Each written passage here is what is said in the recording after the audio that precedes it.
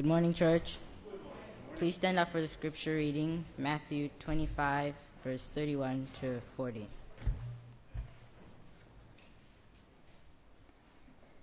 Verse 31. When the Son of Man shall come in his glory, and all the holy angels with him, then shall he sit upon the throne of his glory. And before him shall be gathered all nations, and he shall separate them one from another, as a shepherd divideth his sheep from the goats. And he shall set the sheep on his right hand, but the goats on the left. Then shall the king say unto them on his right hand, Come, ye blessed of my Father, inherit the kingdom prepared for you from the foundation of the world. For I was hungered, and ye gave me meat. I was thirsty, and ye gave me drink. I was a stranger, and ye took me in. Naked, and ye clothed me. I was sick, and ye visited me. I was in prison, and ye came unto me. Then shall the righteous answer him, saying, Lord, when saw we thee an hungered, and fed thee, or thirsty, and gave thee drink? When saw we thee a stranger, and took thee in, or naked, and clothed thee? Or when we saw thee sick, or in prison, and came unto thee? And the king shall answer, and say unto them, Verily I say unto you, inasmuch as ye have done it unto one of those least of these my brethren, ye have done it unto me. Carrie, opportunity this morning to share the message. When Pastor had mentioned that he would like me to share the message today, he said that I can take my Heritage Discipleship Institute 10-minute presentation and basically use that for the sermon. And so it's sort of a extended remix of that one. I mentioned that to Carrie, and without skipping a beat, Carrie went, woo. And then Jeff this morning actually mentioned that we're doing an extended remix of Vinny's testimonies on the radio tonight. So it's going to be a good day. So as we get started here this morning, let's go ahead and turn in our Bible to Luke chapter 17. Luke 17. I want to thank Lebo for reading this morning from Matthew 25. It was awesome. So these two passages are going to be connected for the message. So Luke 17, 11 through 19. Read with me. I'll read and you can listen. And it came to pass, as he went to Jerusalem, that he passed through the midst of Samaria and Galilee. And as he entered into a certain village, there met him 10 men that were lepers, which stood afar off. And they lifted up their voices and said, Jesus, Master, have mercy on us. And when he saw them, he said unto them, Go, show yourselves unto the priests. And it came to pass that as they went, they were cleansed. And one of them, when he saw that he was healed, turned back and with a loud voice glorified God, and fell down on his face at his feet, giving him thanks, and he was a Samaritan. And Jesus answering said, Were there not 10 cleansed? But where are the 9? They are not found that returned to give glory to God, save this stranger. And he said unto him, Arise, go thy way, thy faith hath made thee whole. Let's pray.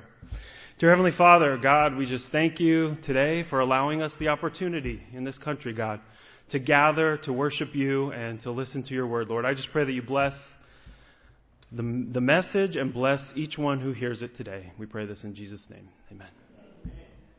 Okay, so Jesus heals 10 lepers.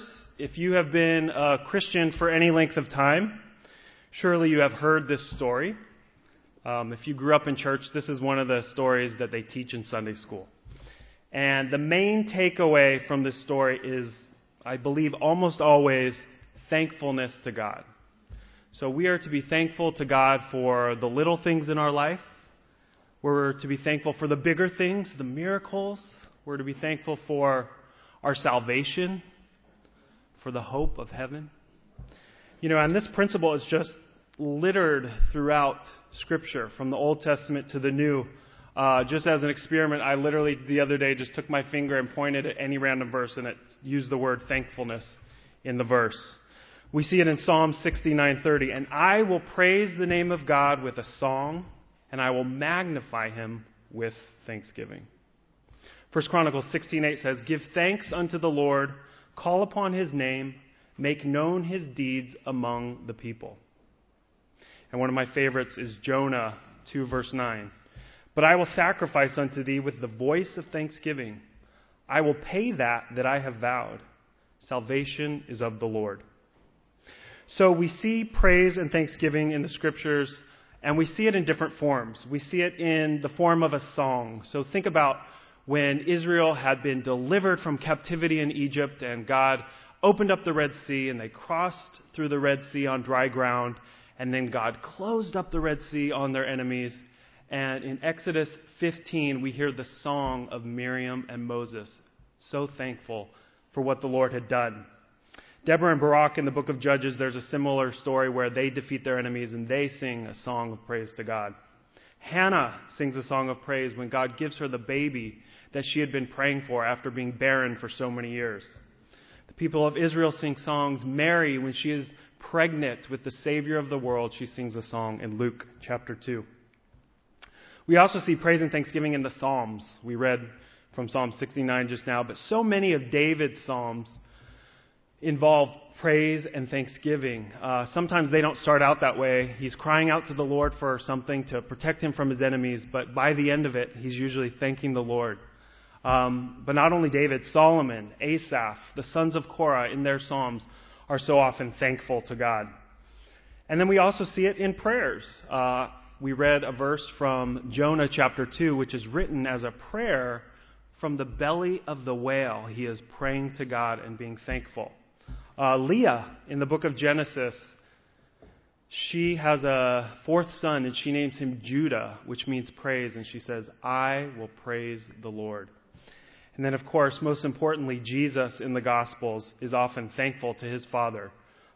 We see in John chapter 11, right before he raises Lazarus from the dead, it says, Then they took away the stone from the place where the dead was laid, and Jesus lifted up his eyes and said, Father, I thank thee that thou hast heard me. The thankfulness continues through the epistles.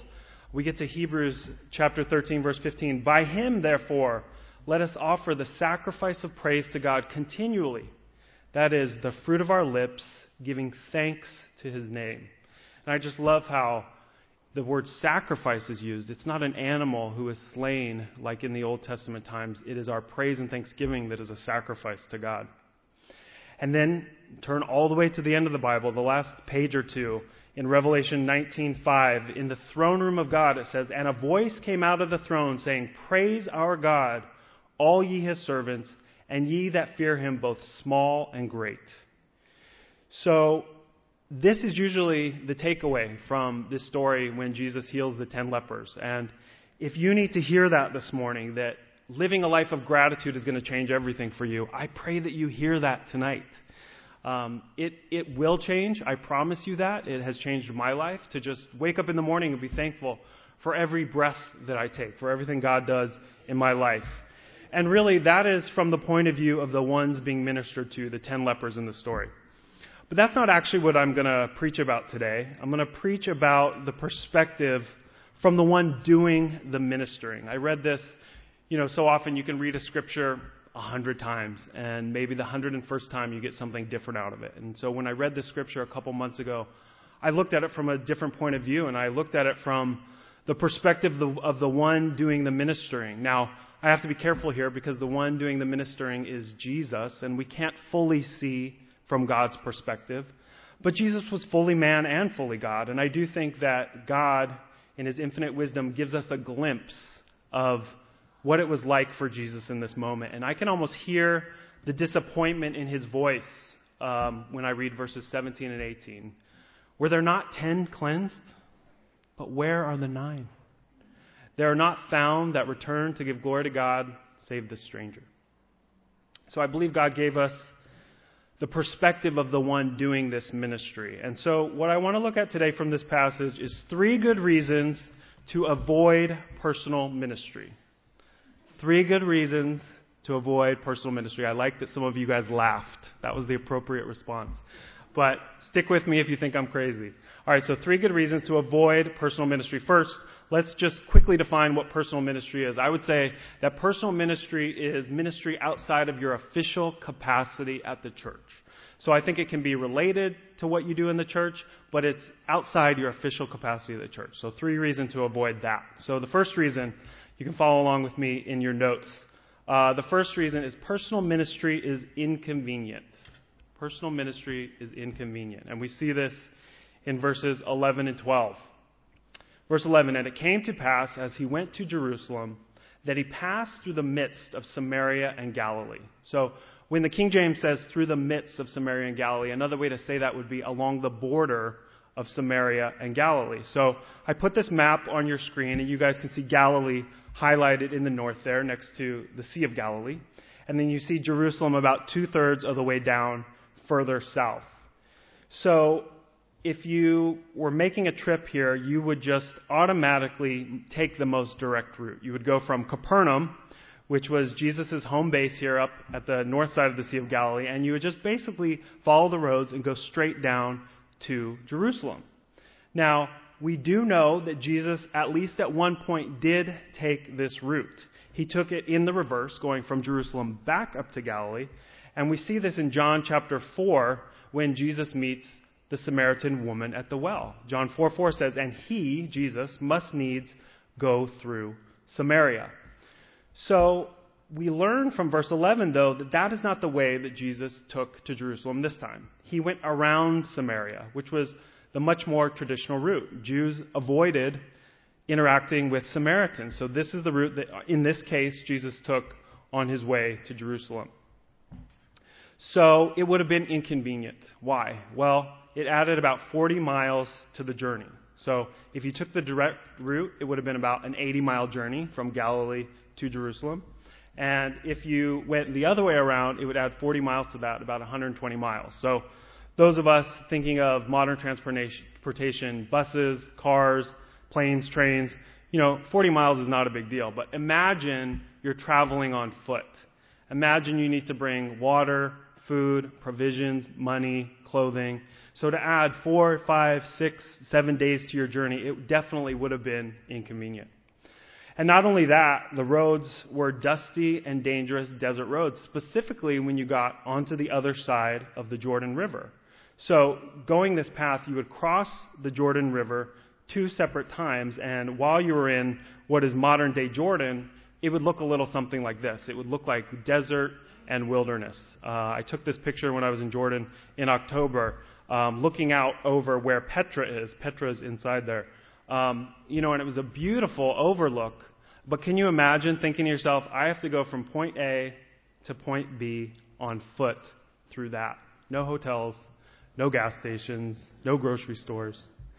I took this video actually on the Israel side of the Jordan River, and this is what it looks like down near the Dead Sea, down near Jericho. I was on a paved road in a vehicle, and this video is sped up about 5 times. But you can see how it would be, even on an unpaved road, traveling by foot. The sun is beating down on you. It's dusty. There may be danger around every single corner. And as you go, it definitely would have been difficult, as opposed to traveling straight there from Galilee. So the roads would have been dusty and dangerous. You would have had to cross the Jordan River twice. And another reason why this journey would have been inconvenient is because the elevation has a drastic drop from the Sea of Galilee and then drastic rise in elevation. So you may or may not know that Jerusalem is on a mountain. The Bible says many, many times in different ways that Jerusalem is on top of a mountain. And I'll read just one verse from Micah 4, verses 1 and 2. But in the last days it shall come to pass that the mountain of the house of the Lord shall be established in the top of the mountains, and it shall be exalted above the hills.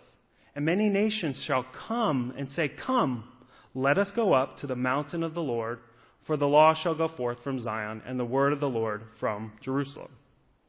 Now, I've been to Jerusalem twice, and to me it doesn't seem like a mountain. It doesn't seem like it's on a mountain, but I realize that that's because of my bias. I'm from Colorado. I grew up in the Rocky Mountains about 15 minutes away from Aspen. This is a picture I took in Aspen a couple years ago. And the elevation there is 7,908 feet above sea level. So when I think of mountain, when I think of the word mountain, I think of really high peaks. And in fact, when I was 10, we moved to Colorado Springs, and you walk out my parents' front door. It's not a fancy house or anything, but you see Pikes Peak. So whether it's the summer, which is pictured here on the left, or the winter, you see a mountain that is 14,115 feet tall. So when I think of the word mountain, I have to realize that I'm a little bit biased. So I wanted to put the fact that Jerusalem is on a mountain, I wanted to put it in context. So I looked at the 50 largest cities in America, population-wise. And I looked up what their elevation was for their downtown areas. So if each one of these dots down here is a city in America. So Jerusalem is 2,490 feet above sea level. So that's where the old town of Jerusalem is, where the temple was. So it's about half a mile up. So I looked at the 50 largest cities, and I found that only 2 of them in America are higher than Jerusalem. So El Paso sits at 3,700 feet above sea level, and Denver is 5,280 feet, a mile high. That's why they call it the Mile High City. So even in modern times, it is very uncommon for a large city to be set at a high elevation. So think about even in ancient times. So it would have been definitely unique that Jerusalem was up so high. But not only that, Jericho, this is a picture of a mosaic in Jericho, the lowest place on earth, 1,300 feet below sea level. So as far as land above water, this is the lowest place on earth. And as I did some research, Jericho, even like in its higher places, is still about 800 feet below sea level. So you can imagine, as Jesus is traveling by foot, he goes from about sea level at the Sea of Galilee, goes all the way down to 800 feet below sea level, and then pretty quickly goes back up to Jerusalem about half a mile up. So this would have been an inconvenient trip because of the distance, because of the danger, and because of the drastic elevation. And yet, here Jesus is in verse 12, encountering these 12 lepers who also need his help. So he's on an inconvenient journey, and now he's inconvenienced by having to help these 10 men. Okay, the first reason to avoid personal ministry is inconvenient. The second reason, personal ministry is complicated. Personal ministry is complicated. So I see as Jesus approaches these 10 lepers, at least 2 reasons why it was complicated for Jesus to minister to these 10 men. And the reasons were the culture and the law. Okay, so the culture. We already talked about that Jesus went around Samaria, and that was the more traditional route going from north to south to Jerusalem. Well, why? Why was that the more traditional route?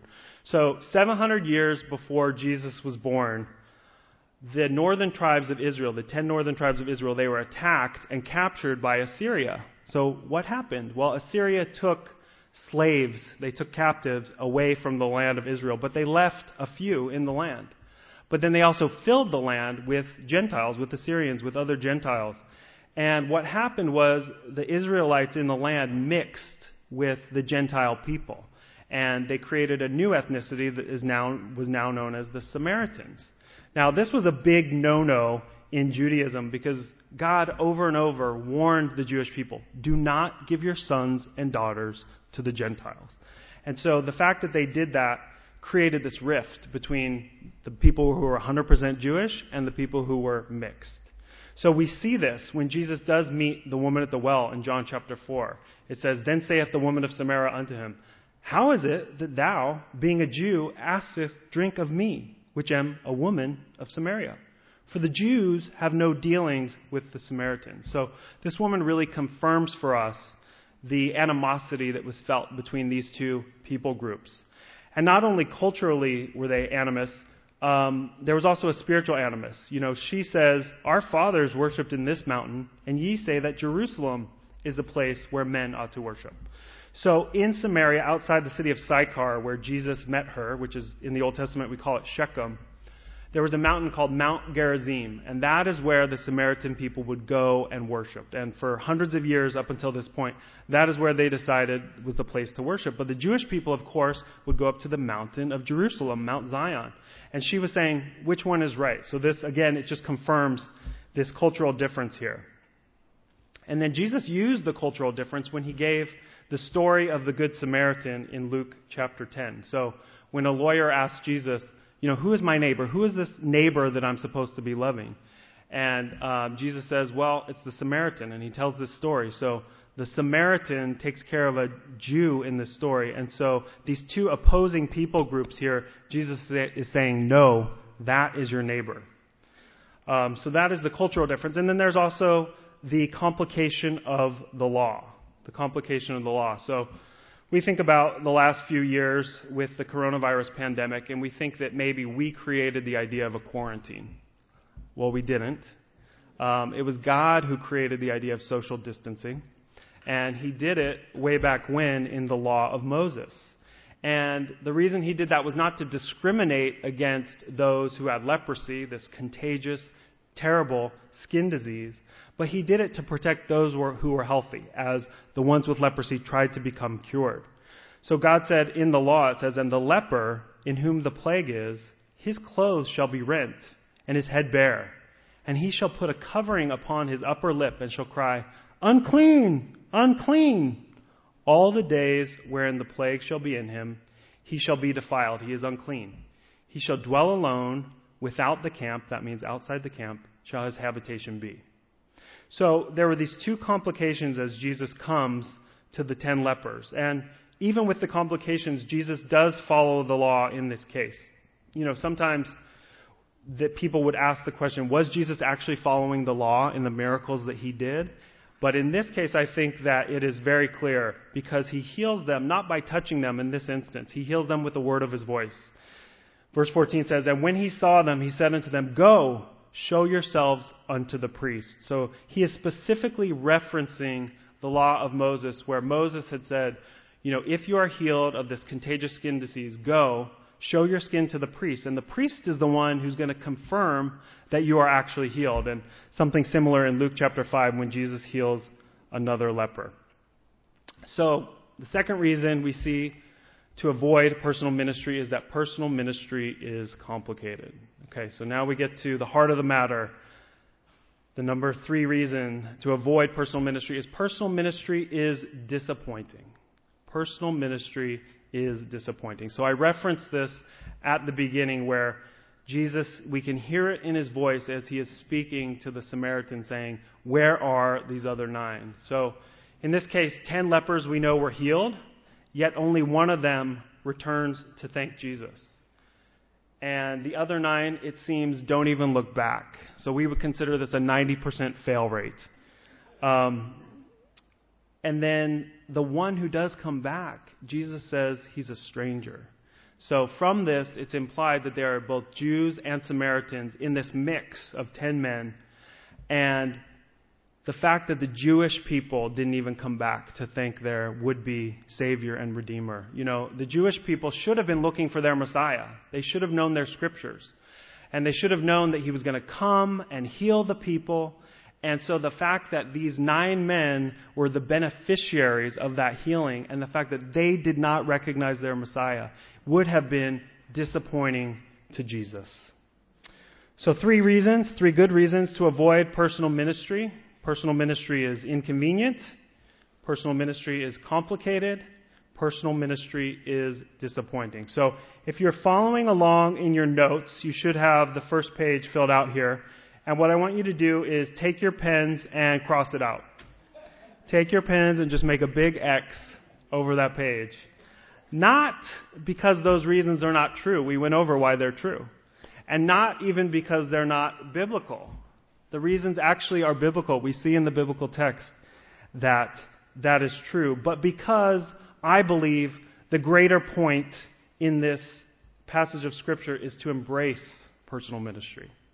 3 good reasons to embrace personal ministry. So let's look at those 3 reasons. So the first reason is that personal ministry makes an impact. Personal ministry makes an impact. So, we said that Jesus was on an inconvenient journey and was inconvenienced by these 10 men. Well, we know that in Jesus' case that wasn't true. Jesus was God. He said in John 8:58, "Before Abraham was, I am." And so he was all-knowing. He was omniscient. So it's not even that he knew he was going to encounter these 10 men. I believe he went there at that specific time to meet them. I believe that it was a divine appointment. And it came to pass that as they went, they were cleansed. So Jesus had this mission that he wanted to heal these 10 lepers. And it was his divine appointment. And he certainly had an impact on them. Can you imagine the impact he would have had on these 10 men that were completely separated from society for all this time? And here they could be reincorporated into society. So I'm going to use a couple personal examples this morning. I hope you forgive me. This is a picture of my family in maybe about 1983, 1982 maybe. I am about 4 years old sitting on my dad's lap all the way on the left. So we look a little bit like the Smith family in that we had 3 older boys and 1 younger girl, and we were all blonde. We look a little bit like the Stalcup family in that my dad is a cowboy. As long as I've been alive, 44 years, I've never seen my dad wear a pair of dress shoes. He always wears cowboy boots if he's not wearing sneakers. But, my parents were the type of people who were devoted to personal ministry. So my dad was a pastor in the church. We lived outside of Aspen, as I mentioned, until I was 10 years old. And he was a pastor of the church. But even before I was born, before my dad was a pastor, after he was not a pastor anymore, my parents would bring strays into the house. People would come and they would live in our house for not just a weekend, not just a week, but sometimes for extended periods of time.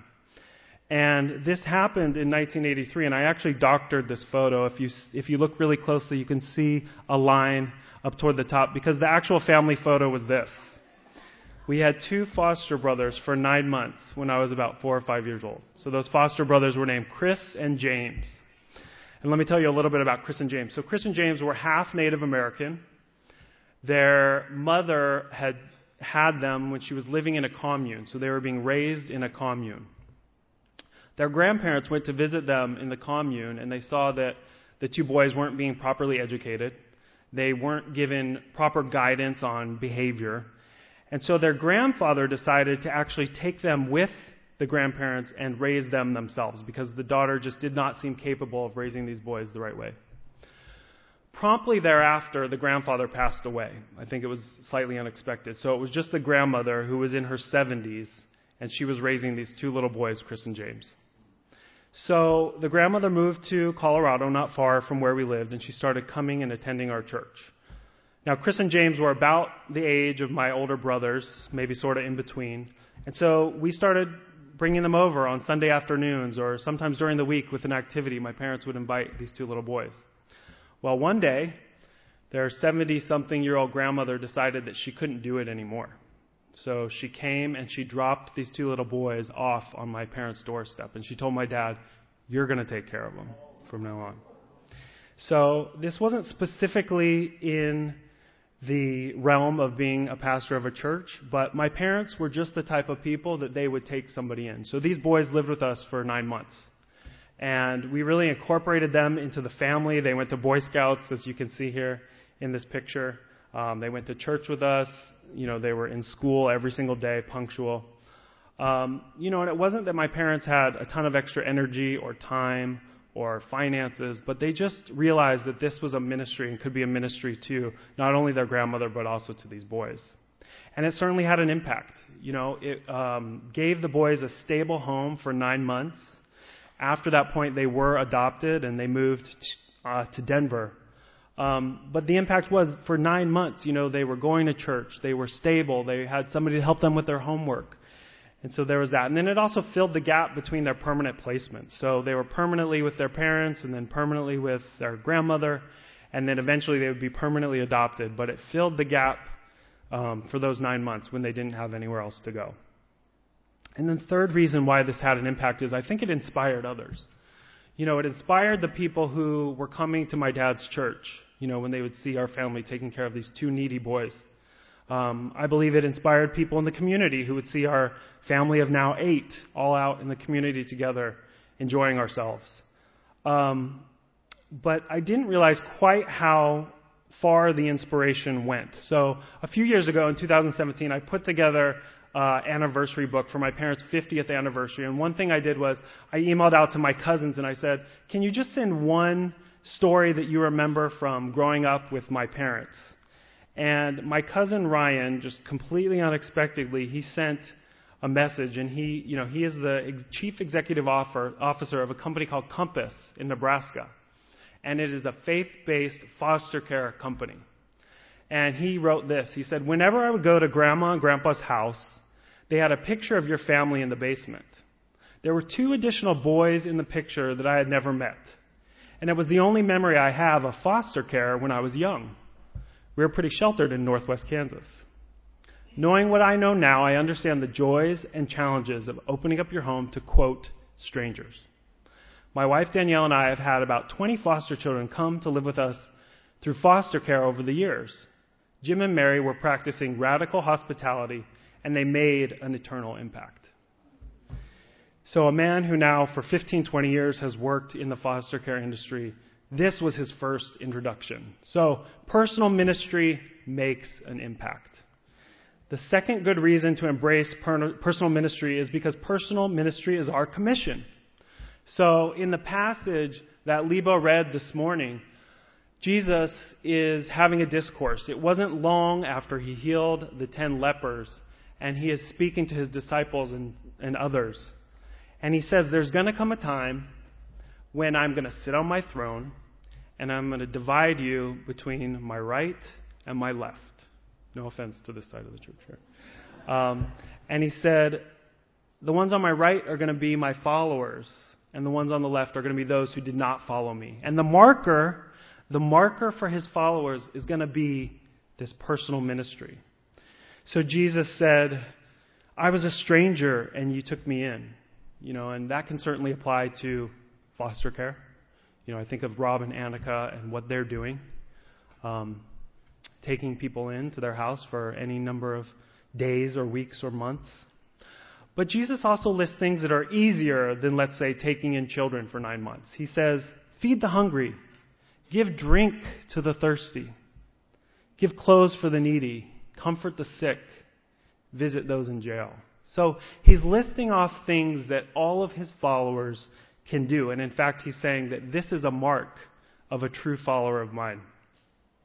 So we think of the plague, the pandemic that we've had recently, not exactly leprosy, but certainly it was a difficult time. And, there were a lot of people that did personal ministry within that time. Pastor and Debbie, it is not Pastor's job to go grocery shopping every week for people who are shut in his house. But Pastor and Debbie did that. And they did it for months on end. I think of Vinny and Grace and how they cared for Henry Mays until he passed away from COVID when he was in a nursing home.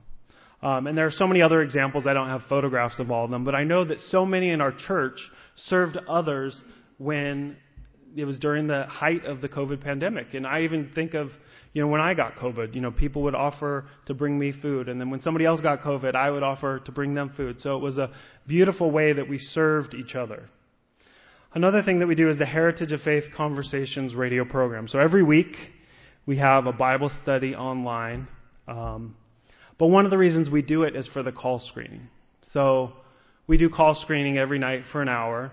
And this is a personal ministry. Yes, it's through the ministry of the church. But people sometimes who have no one else to talk to will call in and will ask for prayer. And I think of people like Anthony. I hope you don't mind me calling out. But on Tuesday night, Anthony said, the fact that Raul, Wanda, and Felicita have cared so much for him over the years, he just feels so cared for by our church. And we met Anthony through the radio program. Esther Hahn, right away, I think it was our very first program in 2020. She helped Brother Singh, this man who called in with eye problems, and she helped get him medical care. So it's not just answering the phone and talking to somebody for 5 minutes. Sometimes, like Raul or sometimes like Esther, you spend excessive amounts of time outside of that, and your whole point is this personal ministry.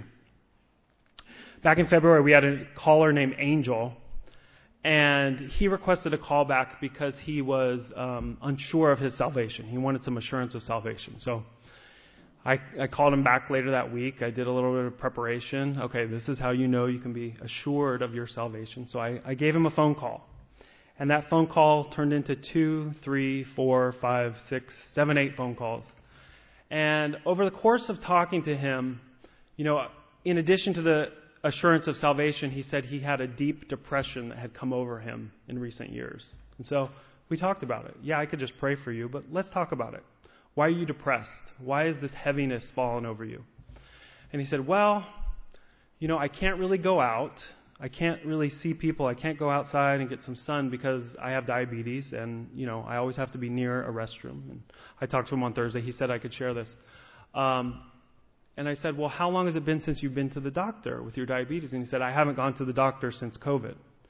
So this was coming up on 3 years. And I have diabetes in my family. And I said, Angel, you can't let diabetes go untreated. You have to go to the doctor. Promise me that you're going to go to the doctor.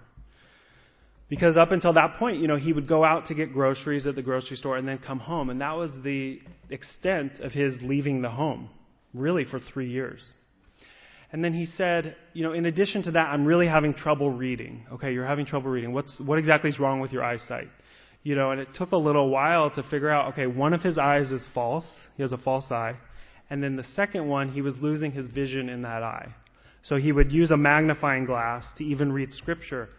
But it was so difficult for him that he said, even when I read something, I'm focused so much on reading it that it goes right out of my head. I don't even know what I just read. So I said, Angel, promise me, go to an eye doctor this week. There may or may not be a solution to your eye problem, but go to the eye doctor and find out. So Angel went. He went to the doctor to work on his diabetes. He went to the eye doctor. And at the eye doctor, they said, you need cataract surgery. So they scheduled him for a cataract surgery. And about a month ago, he had cataract surgery. Well, praise God, Angel can see.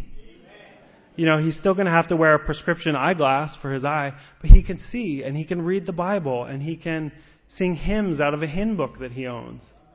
So I asked him on Thursday, I said, Angel, when I first talked to you back in February, you said that there was this dark cloud of depression over you.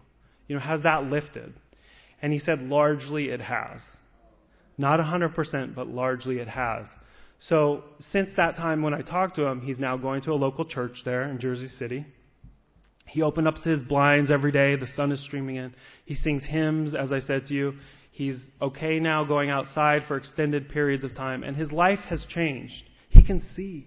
He can read the Bible. Now, I don't give you this testimony because I did anything so great. All I did was talk to somebody on the phone for a total of maybe 4 hours. And so I give you this testimony to say that each one of us here can do at least that. We can give food to the needy. We can care for the sick. And I think of Hebrews 13:2, which says, be not forgetful to entertain strangers, for thereby some have entertained angels unawares. So I'm not 100% sure if Angel in Jersey City is an actual angel, but I think that this verse applies. Okay, so personal ministry is Jesus' commission to us, seen specifically in Matthew 25. So 3 good reasons to embrace personal ministry. Personal ministry makes an impact. Personal ministry is our commission. And personal ministry displays the glory of God. Personal ministry displays the glory of God. So in verse 15, we see this so specifically. It says, and one of them, when he saw that he was healed, turned back and with a loud voice glorified God. So this Samaritan was healed by Jesus, but somehow he knew that it came from God. So he really put together this idea of Jesus and God in combination here. And he glorified God with a loud voice, it says. So when we talk about disappointment, I would say that all of us probably here have experienced disappointment in personal ministry. If I ask for a show of hands, and I'm not going to, have you ever spent time, energy, effort, prayer, maybe finances, trying to help somebody in some way through the power of the Lord, and yet that person either rejected you, walked away from the faith, maybe left the church, and you feel disappointed? But I think one thing this passage does for us is it tells us that personal ministry can both be disappointing and display God's glory at the same time. It can be disappointing and it can still display God's glory. So we think of the 9 who left. I said they didn't look back. But their testimonies reverberated after that moment. Just think, they go back into their village. They go back into their home and they say, I'm back. And maybe their loved one backs up a few feet and says, you are? How did that happen? And they say, you know that Rabbi Jesus that everybody's talking about? He healed me. Are you sure? Yes. I went to the priest. I showed the priest and he said, I've never looked better. And so even the 9 had this testimony of what Jesus did. And then here, 2,000 years later, we're still talking about it. So their testimonies have reverberated throughout history, displaying the glory of God. And then on the flip side, so often people who you minister to, they are thankful and they do glorify God. And in those cases, we get not only heavenly blessing, but we get an earthly reward. How often have you also been in a situation where somebody just tells you, I'm so blessed by what you've done for me?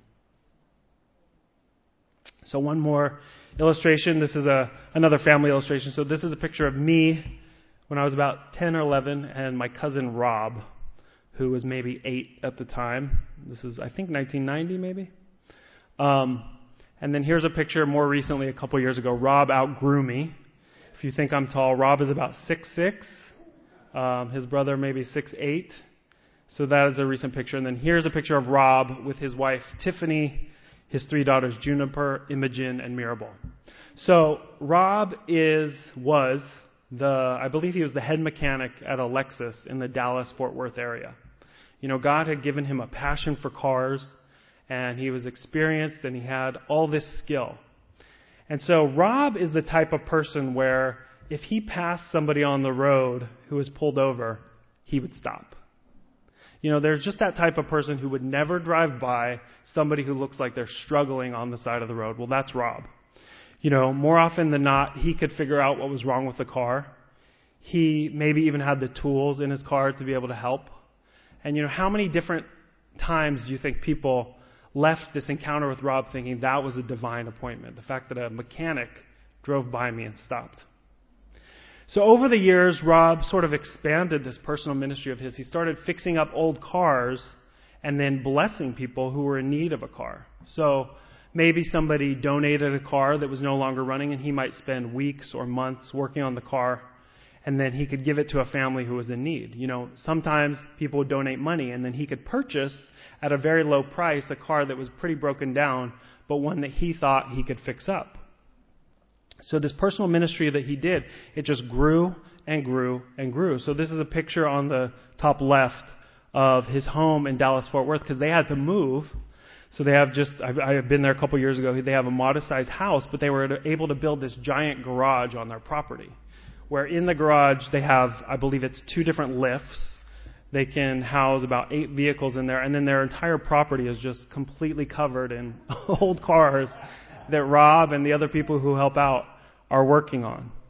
And so this just became a personal ministry of his. And then last year, he was blessed with the fact that it became a full-time ministry for him. So he had gotten enough people to donate money on a regular basis that this became his full-time ministry.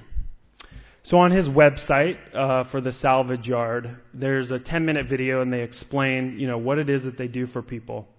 And I just love this quote from his oldest daughter, Imogen. They said, is it worth it to do this? And she says, it isn't just about cars. It's helping people in need being like Jesus. And that's another way of saying it displays God's glory. And then there was a really interesting question that the person doing the video asked my cousin Rob. He said, are you afraid that people are going to take advantage of you as you do this ministry? In other words, are you afraid of being disappointed? And he said, it's worth the risk. So let's watch 2 minutes of the end of his video. Hopefully you can hear it. I know that they are helping people who can you guys hear? In desperate need, because I'm one of those people that they've been able to help. My wife was diagnosed with ALS, and instantly Rob and Tiffany started working to help us out. We used that van to take care of my wife in that difficult time. And she passed away the following year, and Rob and Tiffany came to be with us during that time and helped our family out when we needed them most. Yeah, I told Rob afterwards that he doesn't understand the the blessing that he gave us, because it wasn't just a van. My father was always the mechanic. When his health was starting to fail and then he passed, Rob just kind of stepped in. They don't just get it good enough to be reliable. They really pour their heart and soul into blessing people and abundantly blessing them. Yeah, it was just a really care for him. When I got laid off from Park Place because of COVID, I was pretty down. I've been there 17 years. A few days after I got laid off, the transmission went out in my truck. They helped me get back on the road again. We've been blessed by being a part of Rob and Tiffany's ministry. I think we're on our 5th vehicle. They're excellent vehicles. They're vehicles that we never would have been able to afford to buy outright on our own. And so now, as the Salvage Yard has the space, we're able to utilize and maximize out of the shop that we have, and we can even exponentially grow in the facility that we have, and the people that have already come alongside of us, and whether God wants us to see it be much more as is, just at His will for us to utilize.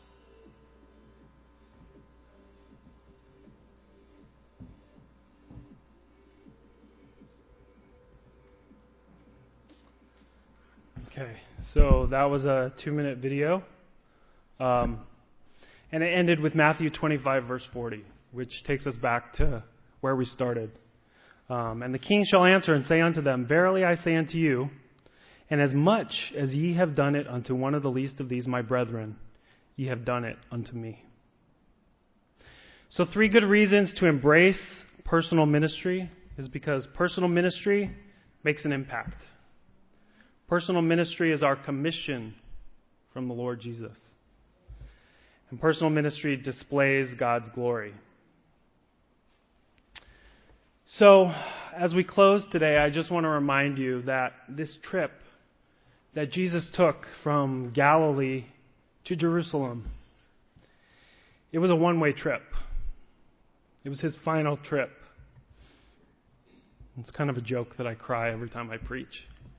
I should preach about Elijah calling fire down from heaven or something. But this was a one-way trip. Jesus was going to his crucifixion in Jerusalem. You know, days after he healed the 10 lepers, he rode into Jerusalem on the colt of an ass with the people waving palm branches saying, Hosanna, Son of David, save us. Hosanna means save us. And then a few days later, Jesus celebrated the Last Supper with his 12. And we're going to remember that in just a few minutes. But imagine the disappointment as one of his 12 stood up and he was about to betray him to his enemies. Imagine the disappointment as his inner circle of Peter, James, and John couldn't even stay awake for 1 hour as Jesus prayed in the Garden of Gethsemane and a violent mob was coming to take him away. Or shortly after that, when Peter, his courageous, bold disciple, denied him 3 times and even cursed when he was accused of knowing Jesus. Imagine the disappointment when only John, of his 12, was there at the foot of the cross. I had never really thought about it, but I almost wonder if the one coming back, the one leper coming back and thanking Jesus, was almost a foreshadow of the fact that only one of his disciples would be with him at the cross. And they had seen all the miracles. You know, so the question is, was it a disappointment? I would say no. The crucifixion of Christ wasn't an inconvenient end to Jesus' ministry. It was his ministry's climactic moment of greatest impact. The crucifixion of Christ wasn't a complicated conclusion to his mission. It was the perfect fulfillment of his mission and of his Father's commission to him. The crucifixion of Christ wasn't the ultimate disappointment. It was the ultimate display of God's glory, because 3 days later was the resurrection. So, we have a commission from Jesus, each one of us. We have His Spirit inside of us. And we are called to treat other people like He treated them when He was on earth. We can't do exactly what He did, of course, but we can feed the hungry. We can comfort the sick. And I know that many of you already do that. And for those of you that do, I just think of the chorus, little is much when God is in it. Labor not for wealth or fame. There's a crown, and you can win it if you go in Jesus' name. Let's pray. Dear Heavenly Father, I just thank you so much, God, for this passage of Scripture, Lord, which shows us many things, but it certainly shows us how you want us to treat other people. You want us to love other people, Lord, just like you loved us.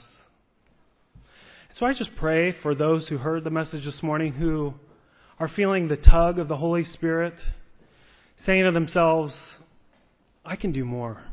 I can pray for somebody. I can go visit somebody in prison. Lord, I just pray that if that is the tug of their heart, that right now they will recommit to living that life that is so pleasing to you that it marks a true believer. Bless us today, now, as we celebrate the Lord's Supper. And we pray this in the name of Jesus Christ of Nazareth, the one who rose from the dead. Amen.